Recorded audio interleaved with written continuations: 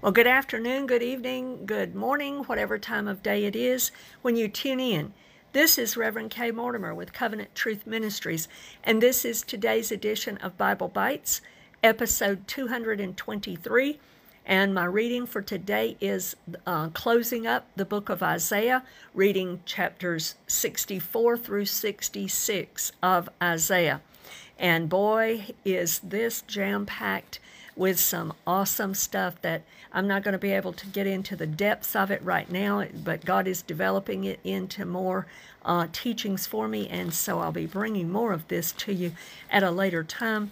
But right now, I just want to share some highlights from these chapters. It's been an awesome time in the Word for me today, as the Lord has just been pouring into me from these chapters, and so I pray that this is going to be a blessing to you, because it certainly has been to me. Praise God. In Isaiah chapter 64, verse 1 and 2, boy, oh boy, could this not be a prayer that we could even be praying right now? Oh, that you would rend the heavens, that you would come down, that the mountains might shake at your presence as fire burns brushwood, as fire causes water to boil, to make your name known to your adversaries, that the that the nations may tremble at your presence. Oh, hallelujah. Would we long for the Lord to come down in power and in might and make his revelation, his great name known? Yes, God, may God grant it. Verse 4, I want to read this to you. For since the beginning of the world, men have not heard, nor perceived by the ear, nor has the eye seen any God besides you, who acts for the one who waits for him. Now, that's my version in the New King James. And this is quoted for us also by Paul in 1 Corinthians 2, verse 9. And then in verse 10, he goes on and he says, but the Spirit of the Lord has revealed them. But I want to just share with you what I looked up and some of the meditations and thoughts that the Lord gave me. Literally, there is no God beside him who prepares, does, fashions, makes, and produces for those who are waiting for him, those who are tarrying, longing for, and awaiting him.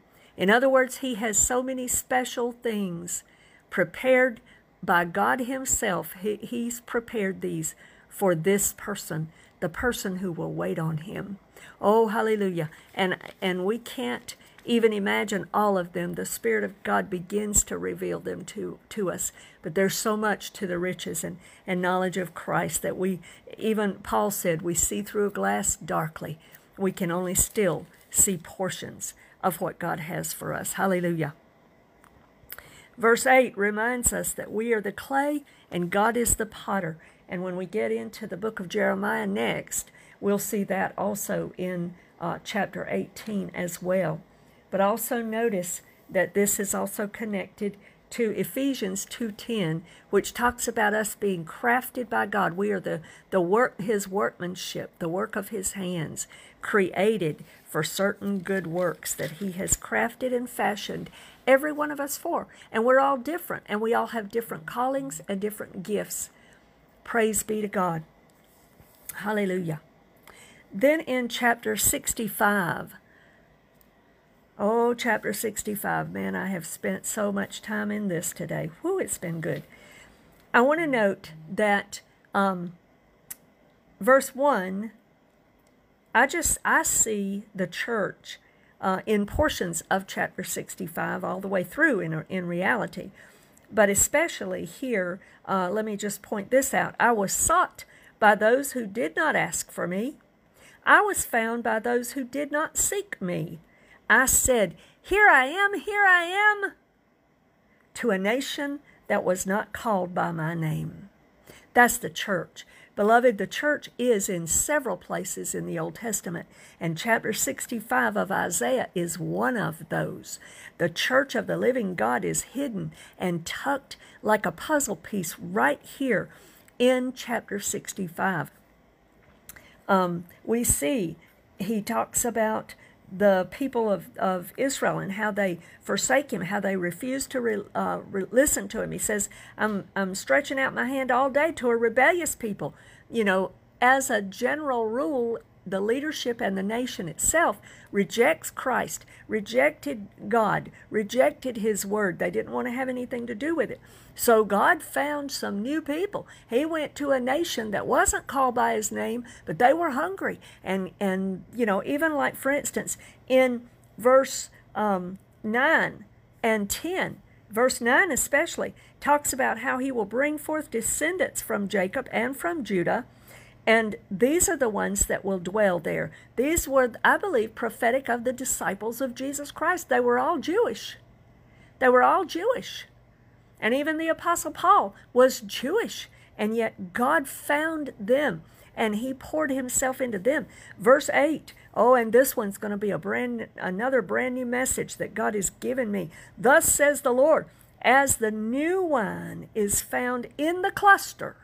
Notice this, it's in the cluster of the grapes, still just fresh off the tree, fresh in the cluster. And one says, don't destroy it, for a blessing is in it. So I will do for my servant's sake, that I may not destroy them all. And then he goes on and he talks about pulling out some, and that was the disciples. The whole of the Jews were not destroyed. Some believed in him. And he said, as many as received me, to them I gave the power, the authority, the exousia, to become the children of God. That's what Jesus said. So he's talking about that here. It's beautiful how you see the church in Isaiah chapter 65. And he goes on in verse 15. Here's another passage that speaks of it. You shall leave your name as a curse to my chosen, for the Lord God will slay you. And then he goes on and he says, and call his servants by another name. In Acts chapter 11, verse 26, it gives us the new name that the church has now been called by, and it's Christian. We are Christians. They were first called Christians in Antioch, according to Acts chapter 11, 26, a fulfillment of Isaiah 65, verse 15. The church is called by a new name, his servants.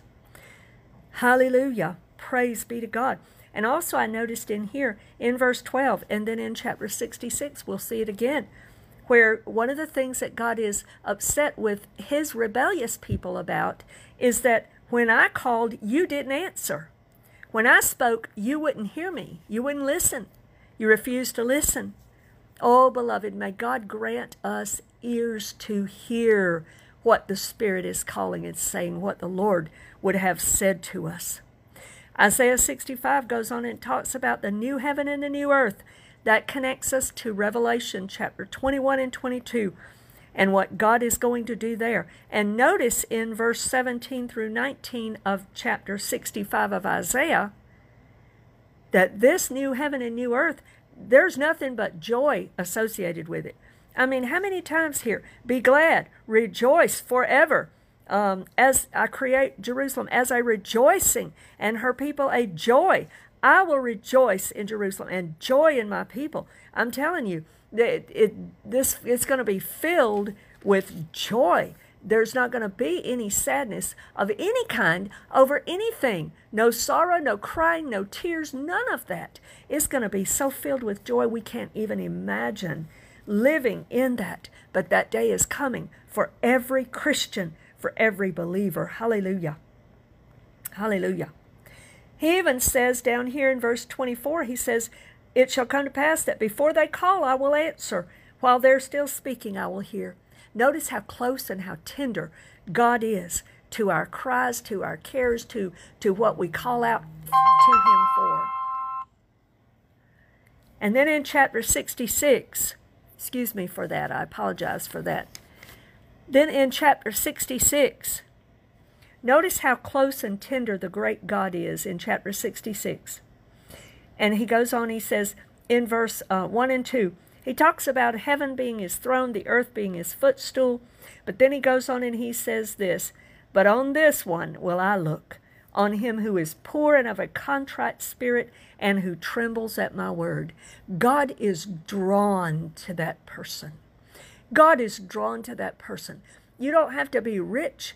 You don't have to be wealthy. You don't have to be some great elite person. You don't have to be an actress. You don't have to be some star. You don't have to. Matter of fact, whether you are or are not does not matter. If you fit this qualification, oh, hallelujah, if you are poor in your spirit, humble before Him, of a contrite spirit, tender and sensitive to Him, to His call, trembling at His word, honoring Him, taking it seriously, then God is drawn to you.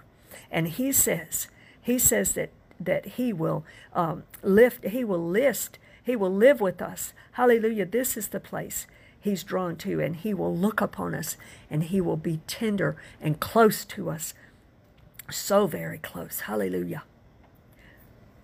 In chapter 66, verses 10 and 11, I want to point this out as well.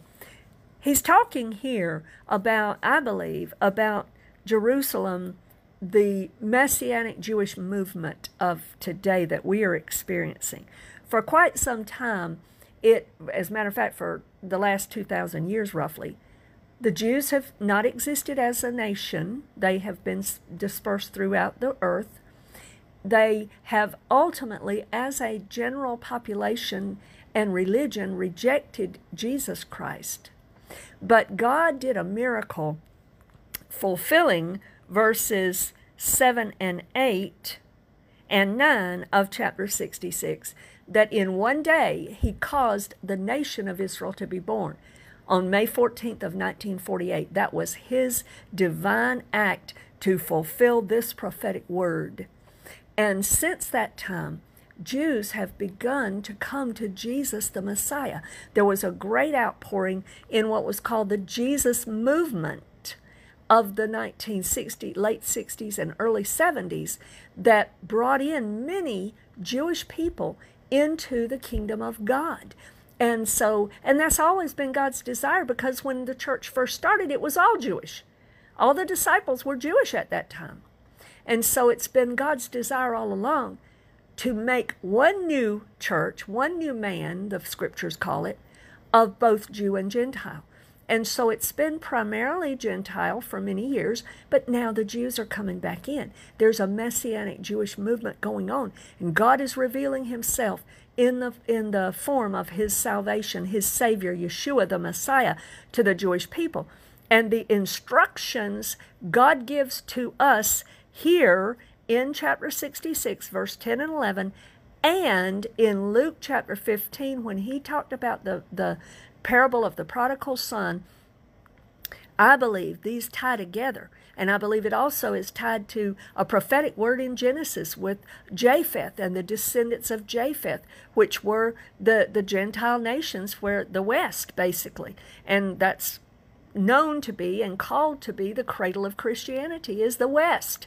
And so there's some connections there from Genesis into the Gospels in Luke chapter 15, and here with this word that God the Father is rejoicing at every person who calls upon Him for salvation and who is coming and receiving Jesus, Yeshua the Messiah.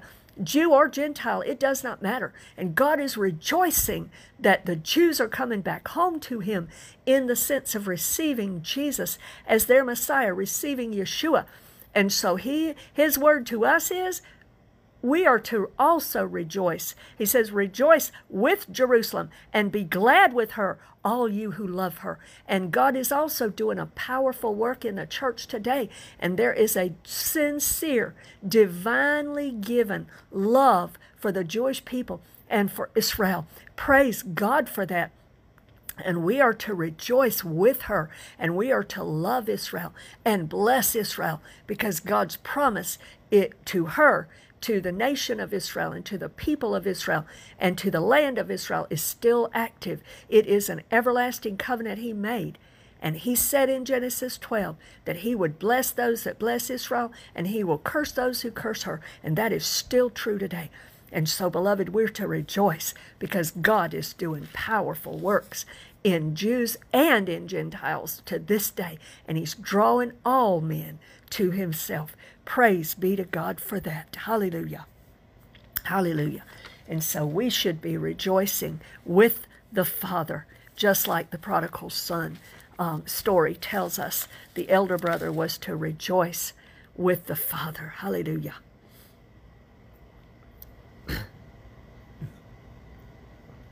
I believe verse 18 through 24 tell us more about the church, about the whole world being in that point where we will see the glory of the Lord.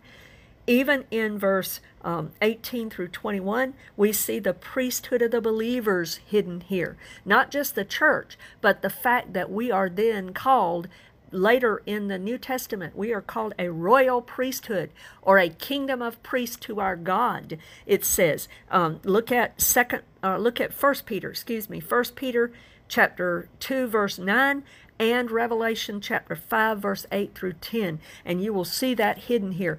And even in Revelation, he says, you've redeemed us out of every nation, people, and tribe and tongue, and made us kings and priests, or a kingdom of priests to our God.